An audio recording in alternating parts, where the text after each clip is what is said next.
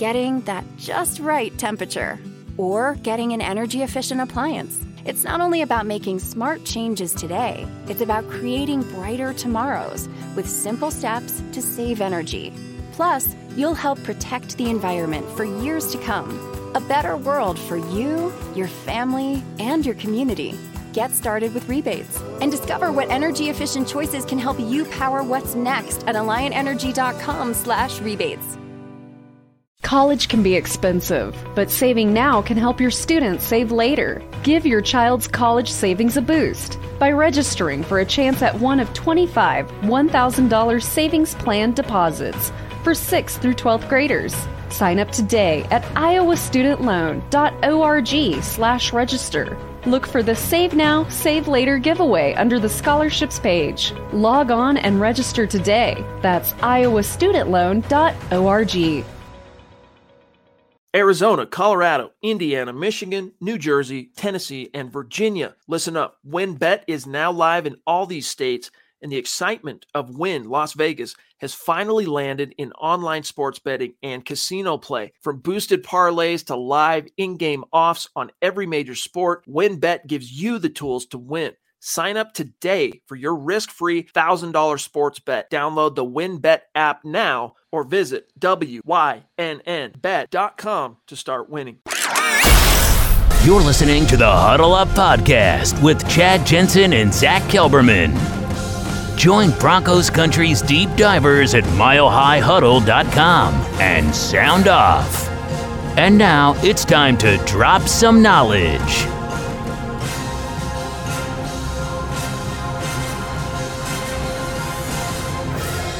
So welcome in, everybody. It is the Huddle Up Podcast, presented as always by Mile High Huddle, powered by Blue Wire Podcast. And I'm your host, Chad Jensen, with me, my fellow football priest. You know him, you love him, Zach Kelberman. Zach, we had heard whispers.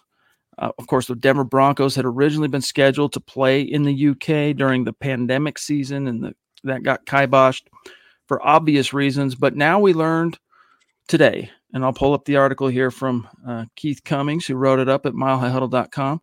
Indeed, the Denver Broncos will be playing in the United Kingdom this year, and they're going to be facing the Jaguars in London in October. Your gut reaction, sir? I have a couple thoughts about this.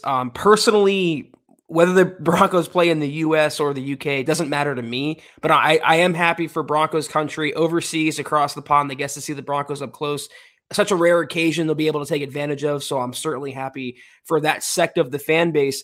I like the fact the Broncos, more than likely, because of NFL scheduling, will get a bye week after this particular game, which means it'll fall around week 9, which I think is a good time to have a bye week for the Broncos. It worked out well that way.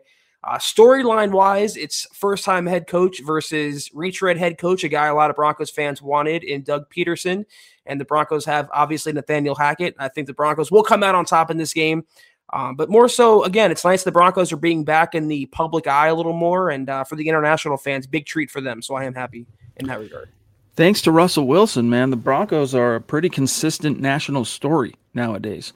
But I thought it was cool for Keith here to bring up the last time the Broncos did play in the UK 12 years ago, a San Francisco 49ers loss, which I can remember, of course, Josh McDaniels. That was when he got busted authorizing illegal videotaping of his opponent's practice sessions. And when Pat Bowlen caught wind of this, 86'd him. But I remember Delaney Walker going off in this game. A lot of Broncos fans probably can remember this as well. Alex Smith getting the dub.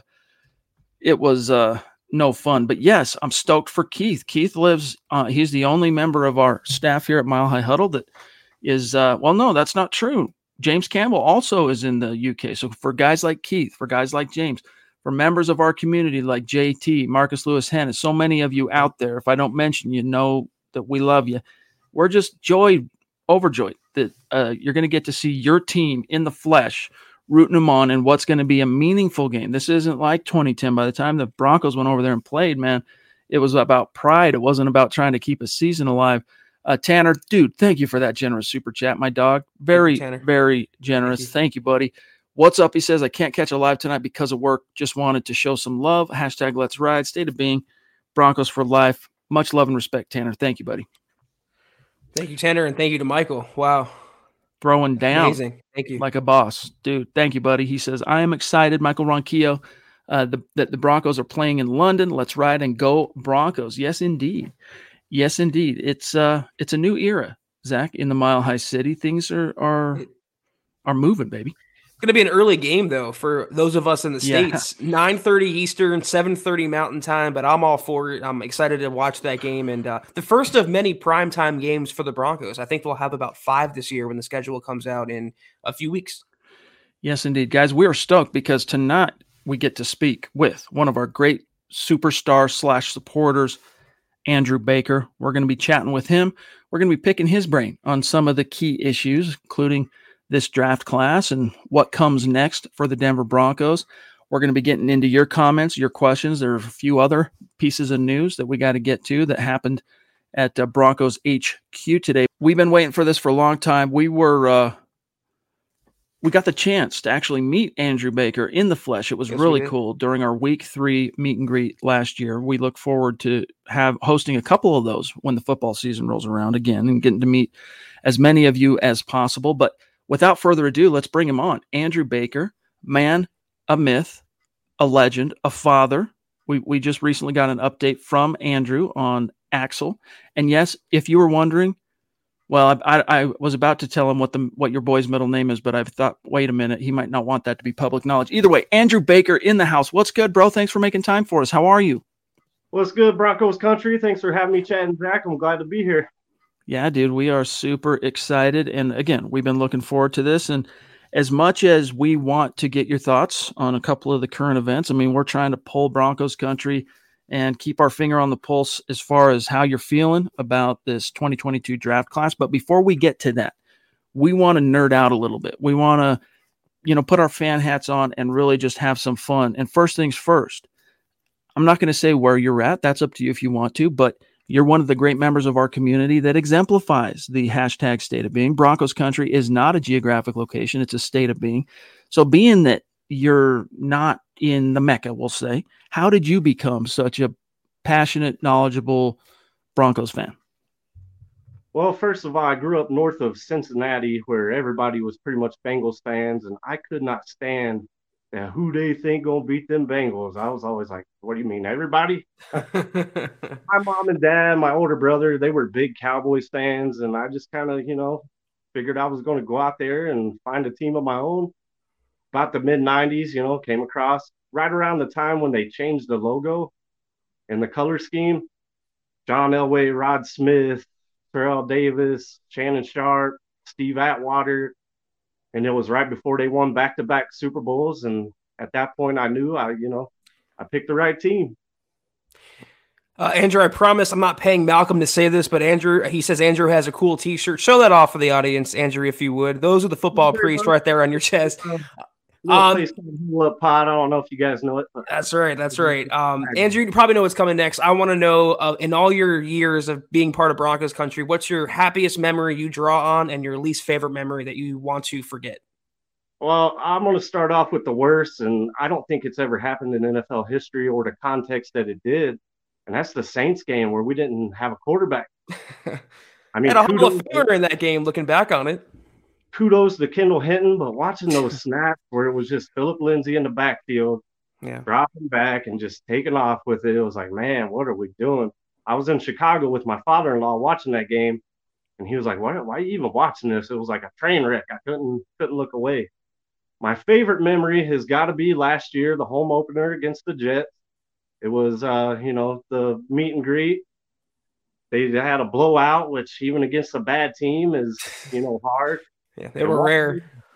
Walking into the stadium for the first time after a lifelong fandom, I was like, man, I had to let it breathe, take whatever oxygen that was left in that stadium. Little Axel, he was 3 years old, shouting, doing the incomplete, and that's got to be one of my best memories for me personally. That's awesome. That's awesome. We appreciate it too. That's got to be the one shining moment. I'll just try and remember Teddy, the Jets game. When someone says Teddy, I'm going to think week 3, the Jets. Andrew, okay, so this is good. You came into Broncos country at the perfect time, really, right before they end up going on and becoming a true juggernaut and finally validating for all the long-suffering fans, the who had waited through an 0-4 Super Bowl, I don't know, record, whatever, for better part of a couple, 2-3 decades by this point, talking the 0-4 part, the first Super Bowl being 78. But either way, you jumped into the perfect time to see some of the classic legacy guys, Elway, as you mentioned, all those guys. So if we're talking legacy and if we're talking all-time Mount Rushmore Broncos, 4 guys, who would they be for Andrew Baker, your Denver Broncos Mount Rushmore? Right on. Well, before I get into that, I had a little story to tie on with coming into that right time. Right before they won the back-to-back Super Bowls, I had a little foam football given to me by a family friend that was signed by Terrell Davis. And it was kind of like the Babe Ruth Sandlot ball. Me and my buddies, we played with it. We tore it up. We drug it through the mud. I think my dog ended up chewing it up, so I'll never live that down. But with the Mount Rushmore, you can't have any Broncos Rushmore complete without John Elway. My dude Shannon Sharpe, and modern Broncos times, it's got to be Peyton Manning, Von Miller. Wham bam, thank you, man.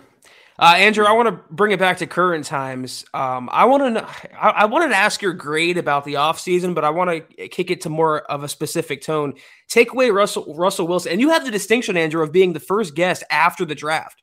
So we get to ask you more questions relating to the Broncos' moves this offseason. What has been your favorite non-Russell Wilson move Peyton has made as Broncos GM this offseason? Well, that's kind of hard. I mean, I really like Randy Gregory and his explosiveness, but with the injury concerns and then thinking about Chubb and his deal. But I'm going to have to stick with him. I think he's going to be healthy. I think the off-field concerns are behind him, and I think he's going to be a really explosive player. What about Nick Bonitto? Were you stoked on the Denver Broncos not only taking an edge rusher? I mean, we talked about on this show, in a perfect world, we'd like for them to come away with an edge or a tackle in the second round, which was, of course, this year Denver's first pick in the draft, not counting Russell Wilson, of course. Your thoughts on the Nick Bonitto pick, how you felt about it when it was made, Andrew, and how you're feeling about it now? Well, my first question is, when are we going to try to develop a tackle, that right tackle position? Thank you. The draft is hard, especially when your first pick is at 64. I know Peyton was looking at moving up. I know he probably tried to move down. There was no doings going on there, so he did what he felt was right, I guess. But it was kind of funny because I was in the chats Friday, and I asked pretty early in the stream, which was like a 6-hour stream, basically, who would y'all be upset with if we took, at 64? And everybody was in consensus, Nick Bonitto. Nobody wanted Nick Bonitto. And they kept talking about it. And I think it kind of got willed into existence. And maybe that's my fault. I shouldn't have asked him that question. But I think he's a good, pass rusher. He's got to get them legs going up. And we'll see how they do and what the players are looking like and what the coaches can do with them. You scored a lot of points in my book by talking about the tackle. I don't know why the Broncos are allergic to drafting a premium tackle and developing them, but that's neither here nor there right now. Andrew, on Monday's pod, we talked about our grade for the draft class. I agree with Nick. He said C+. I think Chad said B-. What would you give the Broncos draft class, grade-wise? It's so hard to truly grade a draft right away. You got to wait about 2-3 years. If I got to do it right now, it's going to be a B-. I can't give Peyton a C for everything he's done so far. Right. Fair. I mean, if you're including Russell Wilson in the draft haul, I mean, depends on how you want to attack it. I could see a better grade, more rosy colored grade. But that being the case, last question for you here, Andrew, and then we'll let you get back to things. What do you foresee happening? And hopefully, by the way, between now and when the season starts, maybe we'll get to have you back on the show and we'll have a little bit more information. We'll get to maybe see how the team's coming together, OTAs being in the books at this point later on, and then maybe training camp. But for now, what's your prediction? You don't necessarily need to give us a record prediction unless you got one. What do you expect to see from this team in 2022? Well, I've got to do a record. At the very worst, it's got to be 10 wins. I mean, come on. At best, probably 13. But as far as everything going on in the rest of the season, I don't know what, you just never know with George Paton, whether he's done with free agency. it's hard to tell. I think they're going to put in a lot of work. I think the coaches and everything, they're going to start to get that gel going before the season even starts, because I've heard a lot of people say, well, we might start off rocky. They got to gel. The excitement's high. The energy's high. I think they're all going to put in a lot of work right now. And I'm optimistic. Everything's going to start coming together. Heck yeah, buddy. From your lips to the ears of the football gods, he is Andrew Baker. He's a maven in the MHH community, especially on Facebook. Andrew, thanks for all that you do. Thanks for being in every chat just about. Thanks for coming out to the meet and greets. Thanks for making yourself available for some content here tonight. You crushed it. You knocked it out of the park. So thank you, my friend. It's really been a joy getting to know you, and we'll talk to you soon. Yeah, thank you guys for having me. Let's ride and go Broncos. Thanks, yeah, buddy. All right, there he goes. Andrew Baker, AB. Awesome. I think I'm just going to call him AB now. I like that. AB, phonetic. Oh, we got the Duchess jumping in with a very generous super chat. Top rope. Top rope. Yes, indeed, a Michaela Baum. Love you so much. She says, I can't wait for the schedule and some live football. Yes, indeed. Yes, indeed. We'll get that schedule reveal here very, very soon, Zach. And we have football coming up. The Broncos have a rookie minicamp, I believe, the 13th and the 14th. They have OTAs scattered throughout this month and the beginning of June, and a mandatory minicamp in mid-June. Then before we know it, training camp's here and preseason, and we'll have football again. It's right around the corner. I cannot wait for it. I'm pumped up. And Michaela, you add to that excitement with all your generosity. Thank you. Yes, indeed. Love you. Appreciate you. We'll be, I'm sure, talking to you more here in the chat. But yeah, dude. Andrew, he's just a stud. When he showed up at the meet and greet, he had his wife, his kid in tow, stoked. He was telling me before we went live, I said, where'd you sit in the stadium, for that week 3? And he said, wherever they're shooting up the fireworks after every touchdown. I'm like, yeah, baby, that's a great spot. Like, if you're going to take, well, first of all, yourself, but let alone take your kid to their first Bronco game and everything, dude, that was a great fortuitous, you were smiled upon as far as first impressions and memories go. That's awesome. Thank you again, AB. Speaking of thanks, Zach, we got GLP, Gary Leach Palmer, in the house. Hey, Chad, Zach, Scott, since Russell Wilson came to town, the perks just keep coming. Relevant again, and welcome, Andrew. Yeah, baby, the Broncos are relevant. I mean, it's cool to see national. I mean, I don't really care that much about this stuff, to be frank with you, but there is a part of me where it's like, hey, it's cool to see whoever the Broncos starting quarterback is, you got Good Morning Football wanting their time, right? Like, Good Morning Football is not trying to break their neck to get Teddy Bridgewater or Drew Lock or Joe Flacco or Trevor Siemian on the show in the middle of, 3-4 days after the draft, but they did for Russell Wilson because he's a star. The biggest perk is still yet to come with having Russell Wilson, and that's winning football games. And the Broncos are going to win plenty of them. I'm right there with Andrew in what he said. The floor is 10 wins. How nice is that to say, Chad? For years, the dream, the ultimate goal would be for 10 wins if everything broke right. Now that's the floor. The ceiling could be 13, 14 wins. Sky's the limit. This team is primed for success in 2022. I'm so pumped up. Speaking of being primed, the Denver Broncos made a roster move today. And if you're listening to this after the fact on Wednesday, I'll show you guys what happened. I'm sure most of you have already read about this, but even after, Zach, I want to get your take on this, because even after using one of their premium round picks on a tight end, the Denver Broncos opted to re-sign Eric Saubert to a 1-year deal. So I'm now wondering, you went out and signed Eric Tomlinson, and I know it wasn't to a lot of money, and this deal for Saubert certainly is not going to be for a lot of money. But why did you need both Eric Saubert and Eric Tomlinson? Like, if you were going to bring Eric Saubert back, Zach, I would have said, just bring Eric Saubert back. You don't need to spend any money on Tomlinson, because Saubert is a more than competent blocker. And don't forget they re-signed Andrew Beck as well, who's a fullback / tight end. I mean, how many blocking tight ends do you need? My first thought when I saw this news come out, okay, more right tackle depth then, because the Broncos won't draft one. They won't develop one. They have Billy Turner starting right there. Some of all their parts. He's, people say Saubert's a sneaky good receiver. I never got that vibe. He's kind of a blocker, an extra tackle, so to speak. So if Peyton thinks he's going to help the team and help the running game and keep Russell Wilson upright, I like it. But I have the same question I had about the Dulcich pick. Did you need him? Is he a necessity? I don't think so. Yeah, I mean, I liked Saubert when he was used. In fact, if you guys can think back to the preseason last year and he was getting some looks in the passing game, it was like, wait a minute, there might be a little something here as the tight end 3. This is kind of cool. And then cut to the regular season. I mean, we can look at the stats here. I think he had Nick wrote it out here. This was Nick Kendall's article. Let me find it. He finished 5 receptions, Zach, for 74 yards. That was in the preseason. And then in the regular season, where did he put it? I know he put it in here. I'm going to find it right here. 8 receptions, 47 yards, and a tutty.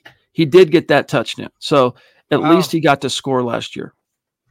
Wow, that's super impressive. I mean, if we're relying on the tight end 3 now, talking about that, is he that important of a guy when you have 4 pretty good to great receivers and you added a couple rookies that you're high on, Montrell Washington and Jalen Virgil? Do you need a tight end 3 who's a good receiver? I mean, for his blocking ability, sure, but any Broncos fan selling Saubert for his receiving ability, I think that's a bit of a stretch, if you ask me.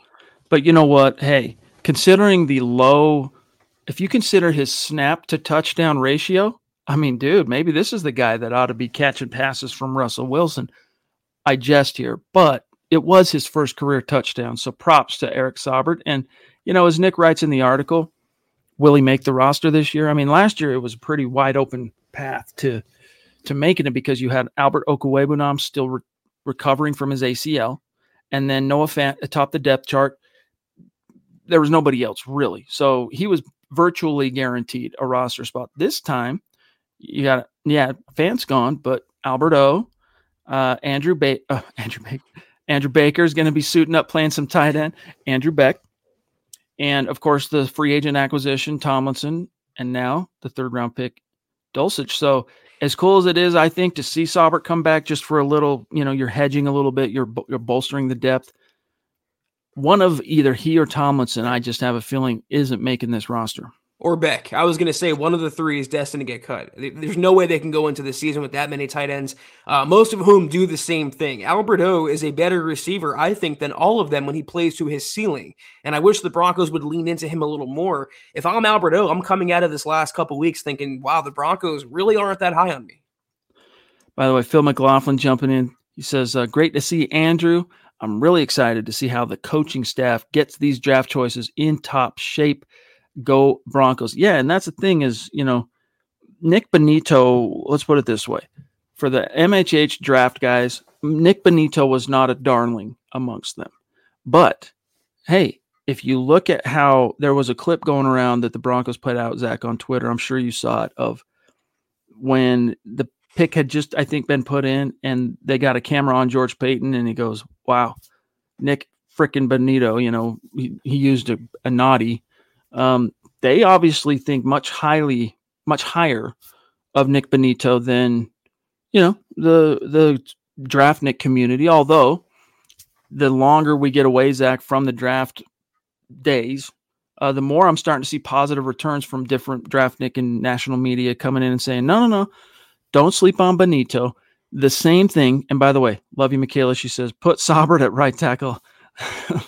LMAO. Yes, indeed. But it's the same thing that Bonitto was told on the phone by his new GM and his new defensive coordinator, and that is, get ready to get to work putting some meat on them bones. All right, we got to get you stronger. We got to get you bigger and stronger, because he's already, like Zach, I don't really worry whatsoever about, can Nick Bonitto come in as a situational pass rusher and impact the game? I think he can. I think he easily steps onto the roster as a pass rusher and is the 3rd best guy without even having taken an NFL snap yet. That dude's twitched up, his bend, his ability to arc and turn that corner. I mean, he's got some tools and he's got some twitch, but the problem is, because you can't count on him as a run defender, you can only use him in situational football, which means it's a tell when he's on the field that you think they're going to pass and they can play against that, can run right at you. I mean, if Peyton Manning's on the field, he knows that scouting report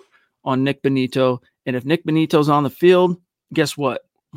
Audible, we're running right at this cat and see what happens. So he's got to get stronger. And once he does, and it won't happen overnight, it'll take him a good solid year minimum to really build up that NFL body.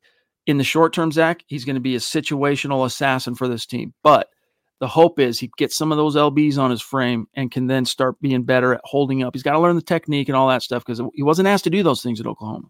We hope he's going to be an assassin. We don't know that yet. He has a lot to prove. He's in a lot of ways very raw. And to keep it hyper specific to the Broncos, best case for Benito to me is Shaq Barrett. Worst case is Shane Ray. And I'm worried about the Shane Ray scenario playing out. There's kind of the same qualities in a sense. I think he'll be more successful than Shane Ray was. The bar is not set very high for that, but he's not the pick I question too much. I kind of still question the Dulcich pick. And to Michaela's point about Saubert playing right tackle, that's where he'd line up. Any one of these guys, they're going to play, either Saubert, Beck, or Tomlinson. They're going to be right next to Billy Turner or Calvin Anderson or Tom Compton, whoever's starting there. Because what did George Karlaftis say at the draft, Chad?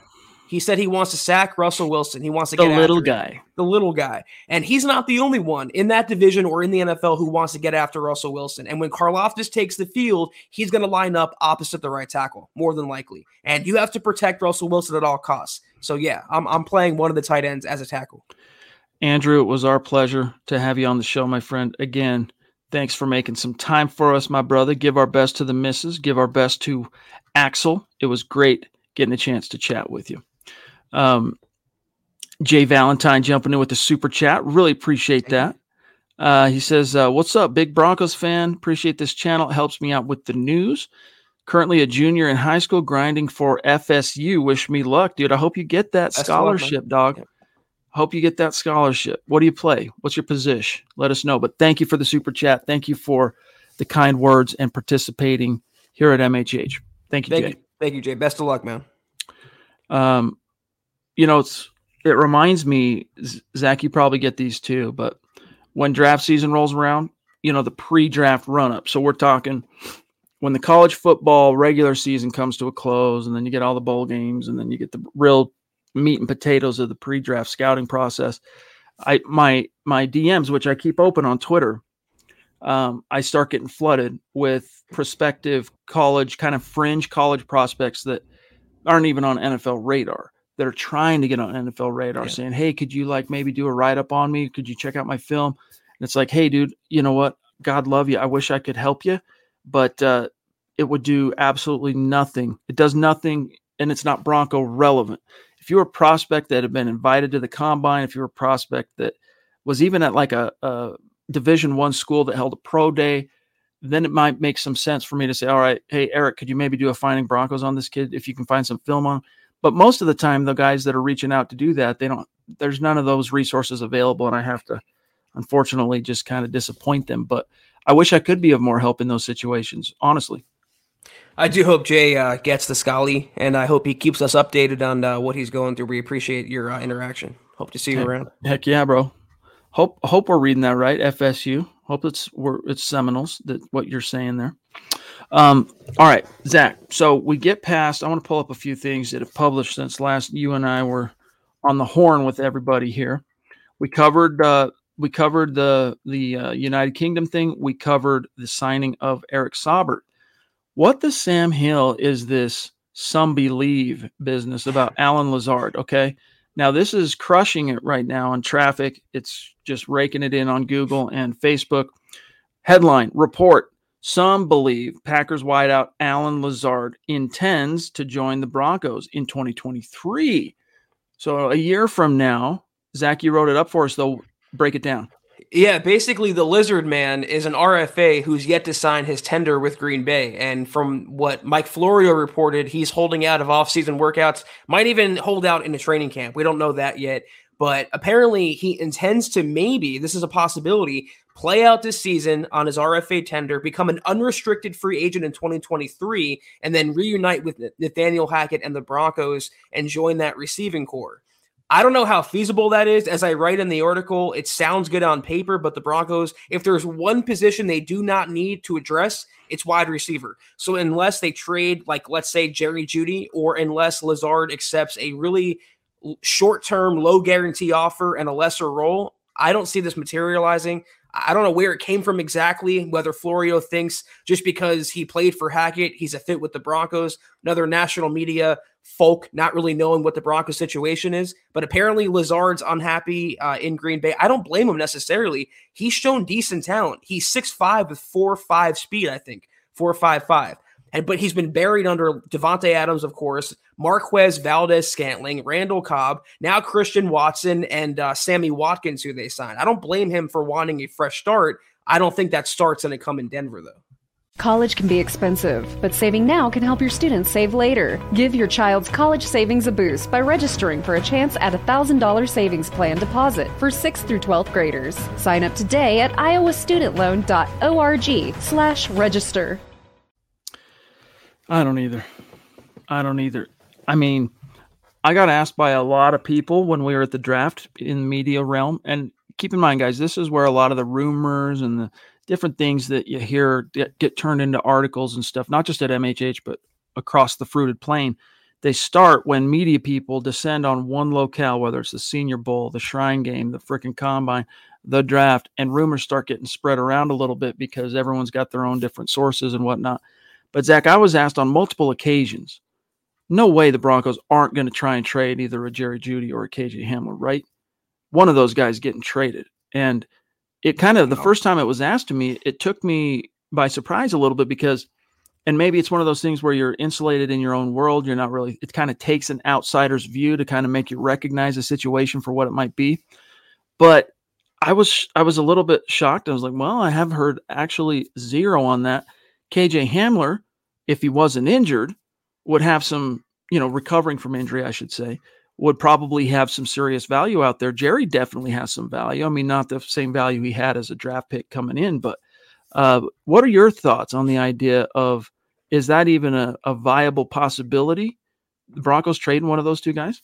I don't see why they would. I mean, what would a team give up for KJ Hamler, who's been unproven in the NFL and extremely injury prone? Coming off that injury, he's on the ultimate prove it deal this season.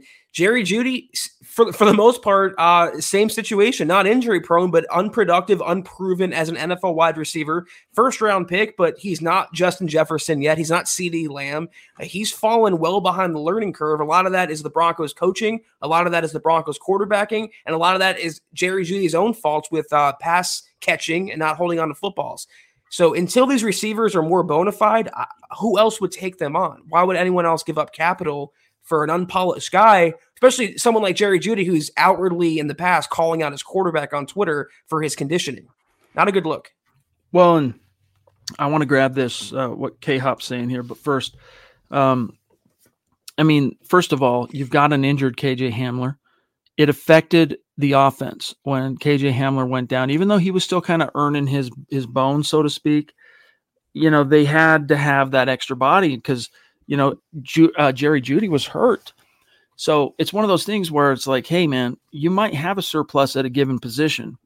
Sometimes, unless you're in a position where you can be a chooser, I'm not sure the Broncos have moved from being beggar to chooser quite yet. I know you got Russell Wilson, but considering the fact that, you dealt with some injuries last year at the wide receiver position from both the players I mentioned, Jeudy got hurt, Hamler got hurt. Jeudy missed half the season almost. Let's remember that. Sure. Hamler missed, 80% of the season. So better to have and not need, Zach, as you heard me say once or twice in Vegas, than to need and not have.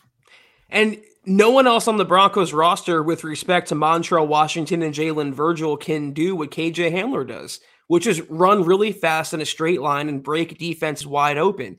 Russell Wilson throws one of, if not the best deep ball in the entire league. And he's going to want to take advantage of Nathaniel Hackett's downfield play calling. Who better to do that with than with a healthy KJ Hamler? So the Broncos are fine at receiver. George Paton had enough foresight to lock down Courtland Sutton and Tim Patrick before the wide receiver market exploded. They have Jerry Jeudy and Hamler on their rookie deal still. Why mess with what's not broken right now? Leave it be. It's going to be fine. Jerry Jeudy's in for a breakout year. KJ, if he's healthy, is going to do things down the field for the Broncos. They're going to be explosive, and I want to see that.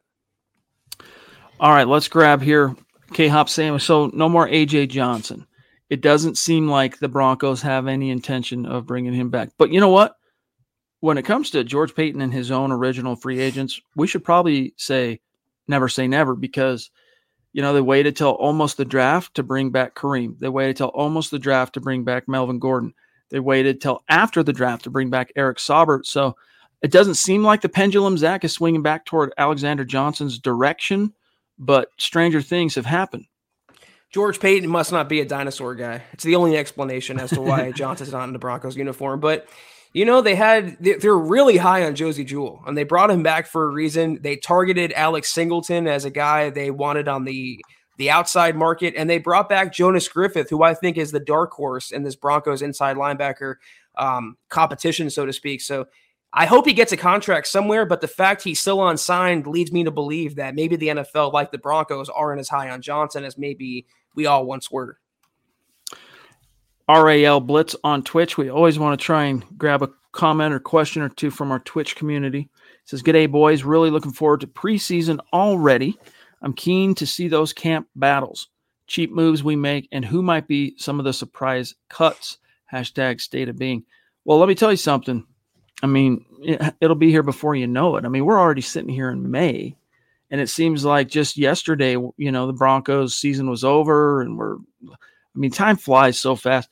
I don't know about you, Zach, like if you've noticed time kind of telescoping on you. By that, I mean, when you're young, let's say you're in high school, time is like your view of time is wide. You've got all the time in the world, man. So many possibilities. And the older you get, whether it's you got a job, you get married, you get settled down, whatever, and you kind of become slave to the grind, for lack of a better term, it's less and less time. For me, that really accelerated when I started having kids.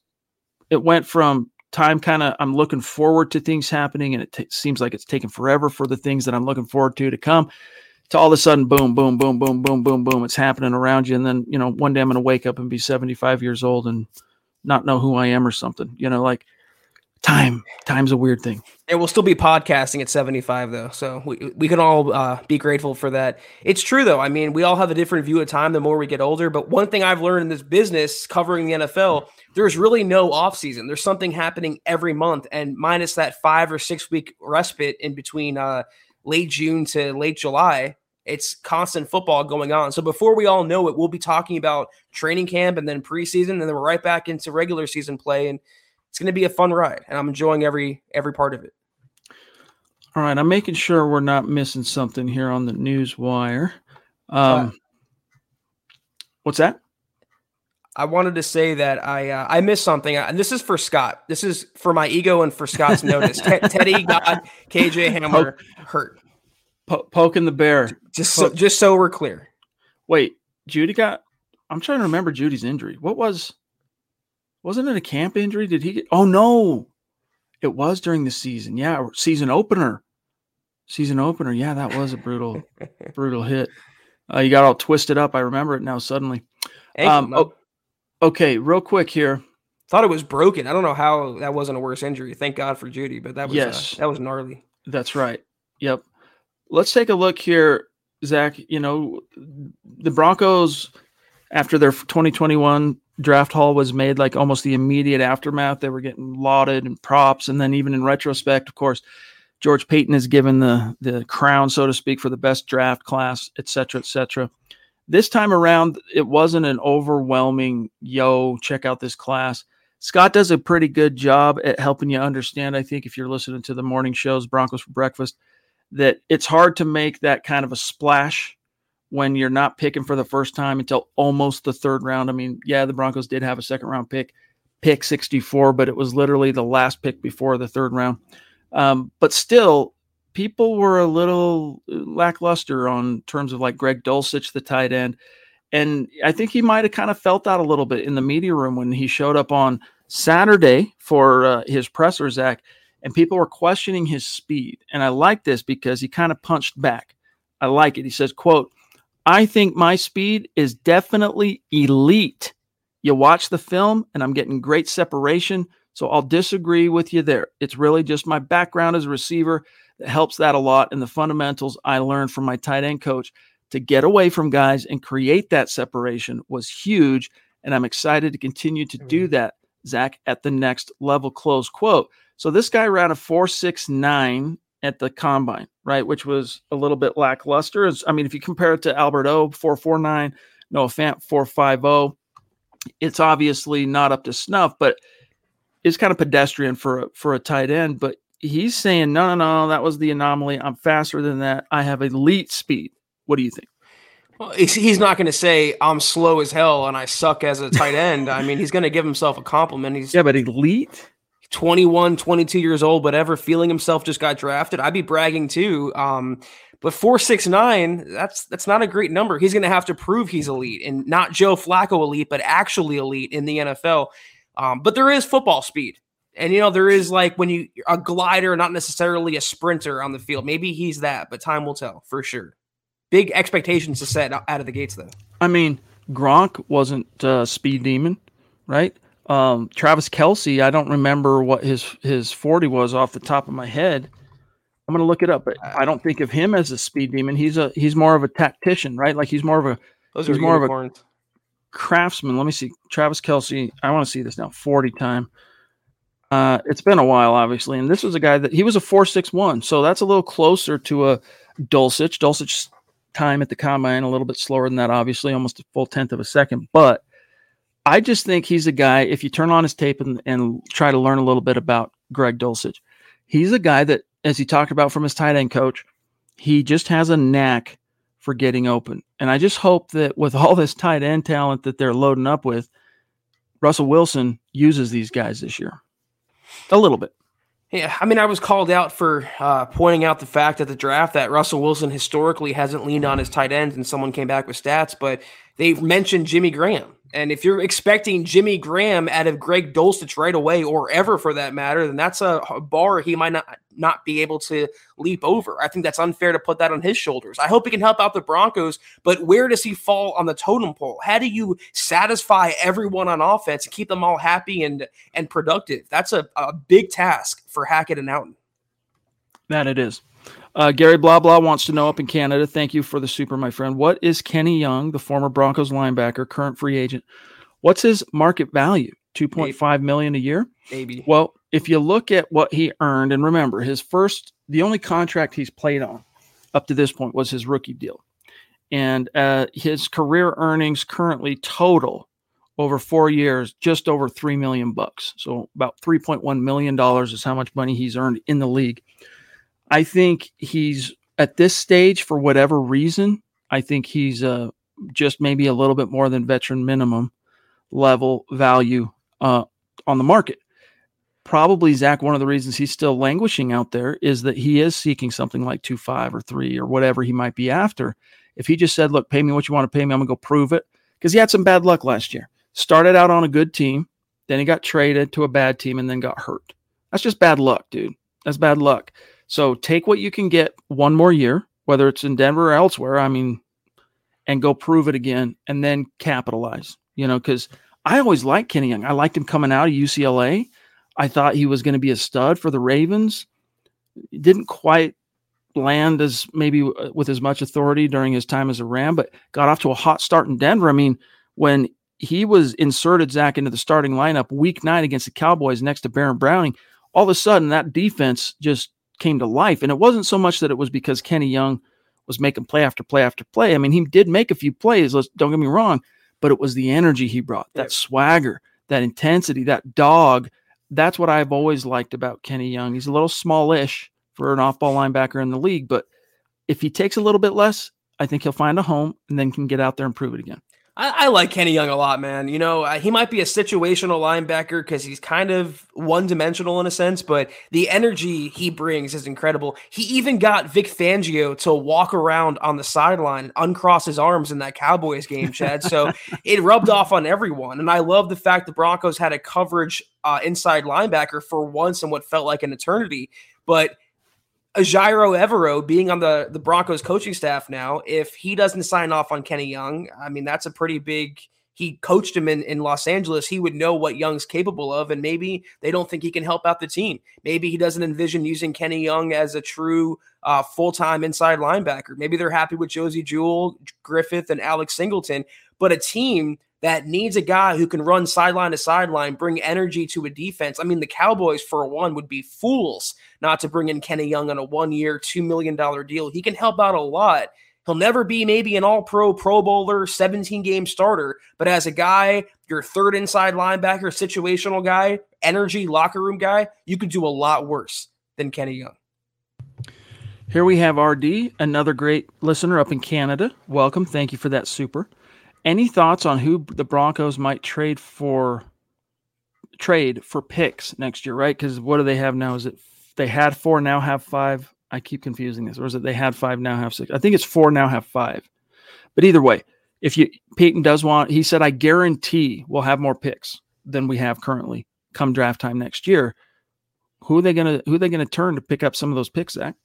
I mean, I got to give credit where it's due. I think this is a good call right here. Lloyd Cushenberry, after taking an interior lineman and then bringing back Glasgow, and they are not high on Cushenberry from what I hear. So maybe he could be a trade chip. Maybe like we talked about KJ Hamler, but I don't see the Broncos wanting to move on, nor do I see a team calling about KJ. You have to look at the positions where the Broncos are flush to see if maybe another team would bite for a player. I mean, I'm thinking safety. Maybe someone takes a chance on Jamar Johnson. I don't think they're going to trade Caden Stearns, but they don't have many trade chips, which is a good thing for the Broncos. And if they were to acquire more picks, they likely would do it during the draft like George Payton did, moved out of the day 2 to get a third-round pick next year. I think that's the way he would go when he's on the clock. Yo, Dale. We got to hang out with Dale in Vegas. It was very, very cool. Jumping in from the top rope. Looks like he made it back safe and sound to Hawaii. Great to see you in the chat, my friend. Thank you for that very generous super. Thank you. He was a great host for us too on was that, Friday night. Love you, big dog. He says Gronkowski 4.68, Jerry Rice 4.71. Had Rice been drafted today, 4.71 would have dropped him into round 2 at a minimum. There's speed, then there's speed with pads on. I like what I see on tape of Greg Dulcich. He passes the eye test. Yeah, I mean, it's how they use that body. Can you play football, right? Do you know how to recognize the soft spot in the zone and what you might lack, Zach, from an athletic perspective, whatever it might be, your speed, maybe it's a measurement, whatever it might be. Can you bridge that gap with what you bring to the table between the years from work ethic, football IQ, preparation, taking to your coaching? All those things come together and separate Jerry Rice from being just a 4.71 guy to the greatest wide receiver of all time. I mean, Dale, we appreciate you, and I'm very grateful for how you hooked us up in Vegas on last Friday evening. But we're talking about Rob Gronkowski and Jerry Rice here. I mean, those were 2 of the greatest players of all time. If we're hoping Greg Dulcich is going to be that out of the gates, then it might be unfair to put that upon his shoulders. If he can just be a capable contributor to the Broncos offense they can rely on and build around, I think that would be a successful rookie season for Dulcich. I want him to be elite. I want him to have elite speed. I want him to be everything he thinks he is, but he's going to have to prove that on the field, and he has big expectations ahead of him. Dale, love you, bro. Give our best to the missus, and glad to hear that you made it back safe and sound, big dog. Much love. Ovanas jumping in finally on my lunch break to catch you guys live. Is that how you pronounce your name? I'm not sure, but thank you, buddy. Appreciate you. Welcome. Good to have you in the chat. It's a late lunch. But you know what? Back on what Dale was talking about with Dulcich, like Russell Wilson, we learned, was very involved in the Broncos making that pick. Like he signed off on it. I don't know exactly all the details on how that transpired. In the same way, for example, Zach, that we know how it kind of happened with Albert O and Drew Lock. Like Broncos had a chance at Albert O. They saw the way the board was falling. They could foresee that within the next few picks, Albert was probably going to be there. So John Elway picked up the phone and called Drew and got his take, some inside baseball insight on Albert O, made the pick. I don't know exactly, we know that's how it shook out with Albert O and Drew. I don't know how it shook out between Russ and Dulcich, but Russ wanted him here. Russ was an influence in him getting here. So if nothing else, I'll trust that for now. Yeah, I mean, for sure. George Payton has earned the benefit of the doubt. Same for Russell Wilson. Again, if he can help the Broncos win Dulcich and make the Broncos offense better, then I'll be a big supporter of his cause.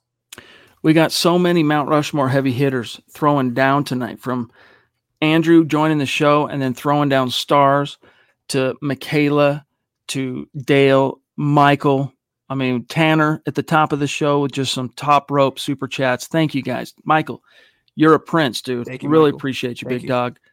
He says, great show tonight on MHH. Let's ride and go Broncos. Love you, big dog. Really do appreciate that. But guys, we're kind of butting up against it. We don't need to push for an hour, Zach. If there's nothing else burning on y'all's mind, any topics particularly, I mean, we could keep going around the horn discussing what other people are saying about the Nick Bonitto picks. I mean, Nick has done a great job of kind of combing the interwebs for the people whose opinions we might actually care about and what they're saying about Denver's draft haul. We could go through some of that, but you're probably better off reading a lot of that from Nick himself. Plus, you can talk to Nick on the Bright in the morning alongside Scott Kennedy.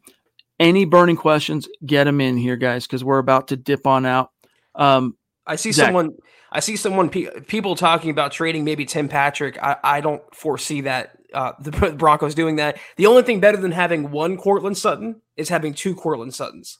And Timmy P is Courtland Sutton light. I'm a huge fan of his, and I think he's going to help out Russell Wilson being a reliable possession receiver and red zone threat. So I don't see him going anywhere. He's just so trusty. You know what I mean? Like, you can always count on Timmy P to get open. And even if he's not open, you truck it up to him, he's gonna catch it. He is a very good possession receiver. Here's the last thing I want to grab tonight, Zach, and then we'll dip. Nick had this article for us. This is NFL Network's kind of analytics darling, Cynthia Freeland, on her recurring segment on NFL.com, Game Theory. She used a model that projects Bonitto as one of the better value picks that was even made on all of day 2. Here's what she said. I want to get your take, and then we'll dip on out of here. Quote, Bonitto ranked 51st on my big board, and if the Broncos, took him 64, that's obviously good value. So Bonitto ranked 51st on my big board ahead of the 22 draft, but now that he's paired with Bradley Chubb and the Broncos defense, the forecasted production value is significantly higher than the league average I used to create my values. PFF gave Bonitto a 94.6 pass rush grade over the 2020 and 2021 seasons combined, the highest in the FBS. Aiden Hutchinson, for what it's worth, was second. Last season, the former Sooner was also PFF's highest-rated edge player in pass rush win rate and had the highest QB pressure percentage among Power 5 players. Computer vision shows that Bonitto's second contact win rate, these are metrics, all right, when a defender is stopped by an offensive lineman and then attacks again, was third best among all draft-eligible edge defenders last year, closed quote. Zach, your thoughts? I mean, I appreciate the PFF fart sniffing that's going on from Cynthia Freeland, but those stats don't do much for me. Is he going to get after the quarterback at the NFL level? Is he going to get sacks for the Denver Broncos? What will he do in orange and blue? That's what I care about. Some of these stats are overthinking it. They're very artificial, man-made, and I think unnecessary and obsolete to an extent. It's how well he gets after the passer, especially in year one, until he bulks up a little bit. Using PFF as a supporting cause is one thing, but using it as your main argument is quite another. It's nuts on the table time with Nick Bonitto. Here's the thing, though. I agree with you on what she had to say about his grade being number one relative to Aiden Hutchinson being number 2. But the other things are metrics. I mean, these are actual advanced analytic metrics. They're not statistics that the NFL uses by any stretch as far as what you can go look up and see how many sacks did a guy have, how many tackles for a loss. But they are advanced analytic metrics that are simply measured by did it happen or did it not.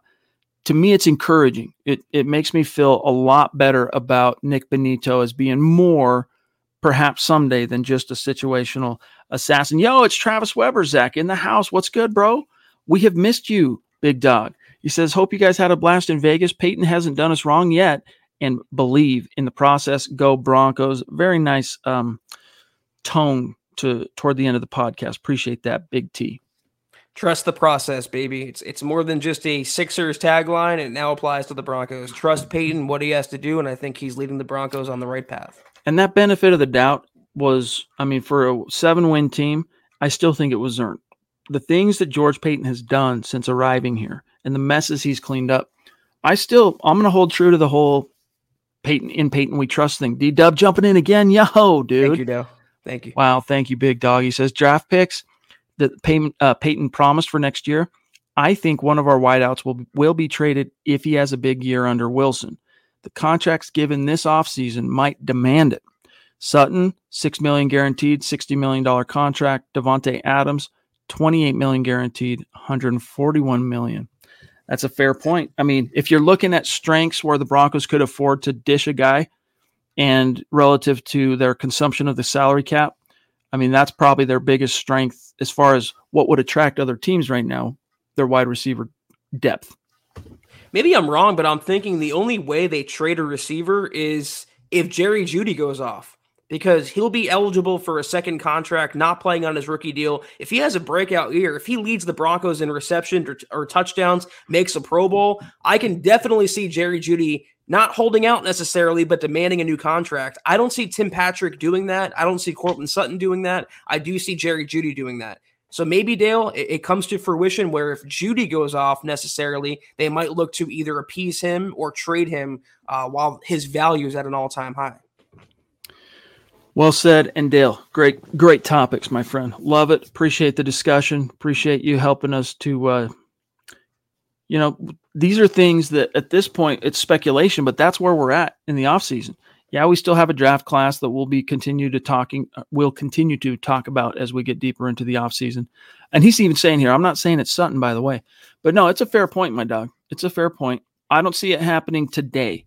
But as you said, if Russell Wilson turns these guys who were unfortunately, even though they got paid last year, underachieving due to the quarterback play into stars, and all of a sudden you've got a smorgasbord of productive studs at wide receiver, one of those cats can become expendable, and you can use him to unload some of those cap dollars and stockpile a draft pick. Well said. But Zach, we got a dip. Either way, what a good problem to have of the Broncos. Too many great receivers, and who to keep and who not to keep. But that was the Huddle Up podcast, guys. We are done for this evening. We're back on tomorrow. Same time, same place, 6 o'clock Mountain, 8 o'clock Eastern. Until that time, follow us on Twitter at Huddle Up Pod. You can follow the main account on Twitter at Mile High Huddle. You can follow Chad on Twitter at Chad and Jensen. You can follow myself at Kelberman NFL. Be sure to follow Scott on Twitter at Scout Kennedy. If you guys want some merch, some swag, it's all right there, huddleuppod.com. Y'all saw Andrew rocking the football pre-shirt. Be like Andrew. Go to huddleuppod.com and get yourself some merch, and facebook.com/milehighhuddlepod. Like that page, follow that page. Guys, if you haven't, please go to Apple Podcasts and leave your football priest a 5-star review for a chance to win some swag each and every single month.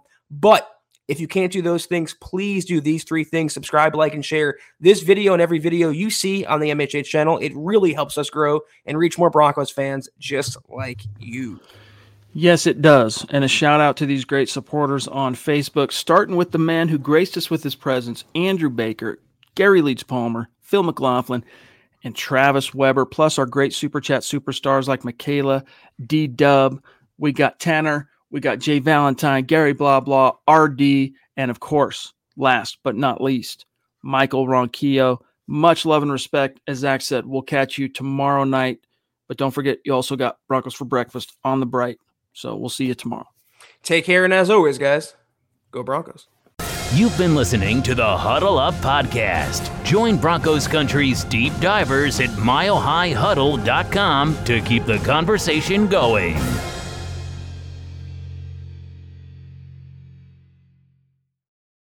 Not long ago, everyone knew that you're either born a boy or a girl. Not anymore. The Biden administration is pushing radical gender experiments on children, changing their names, clothes, identities, and bodies. Joe Biden and his left-wing allies pushed boys to take estrogen to appear more feminine. They pushed girls to take testosterone so they grow facial hair. Biden and progressive leaders promote puberty blockers to keep kids from developing to normal men and women. These drugs can leave you sterile, infertile, impotent. Joe Biden and the New Left even promote surgery on teens and young adults, removing breasts and genitals. They want boys in our daughters' bathrooms and sports teams. And now, the Biden administration is planning to issue new rules that would force doctors to prescribe dangerous drugs and worse. Tell Joe Biden and left-wing leaders across America, hands off our kids. Paid for by America First Legal. Not long ago, everyone knew that you're either born a boy or a girl. Not anymore. The Biden administration is pushing radical gender experiments on children, changing their names, clothes, identities, and bodies. Joe Biden and his left-wing allies push boys to take estrogen to appear more feminine. They push girls to take testosterone so they grow facial hair. Biden and progressive leaders promote puberty blockers to keep kids from developing to normal men and women. These drugs can leave you sterile, infertile, impotent. Joe Biden and the new left even promote surgery on teens and young adults, removing breasts and genitals. They want boys in our daughters' bathrooms and sports teams. And now, the Biden administration is planning to issue new rules that would force doctors to prescribe dangerous drugs and worse. Tell Joe Biden and left-wing leaders across America, hands off our kids. Paid for by America First Legal.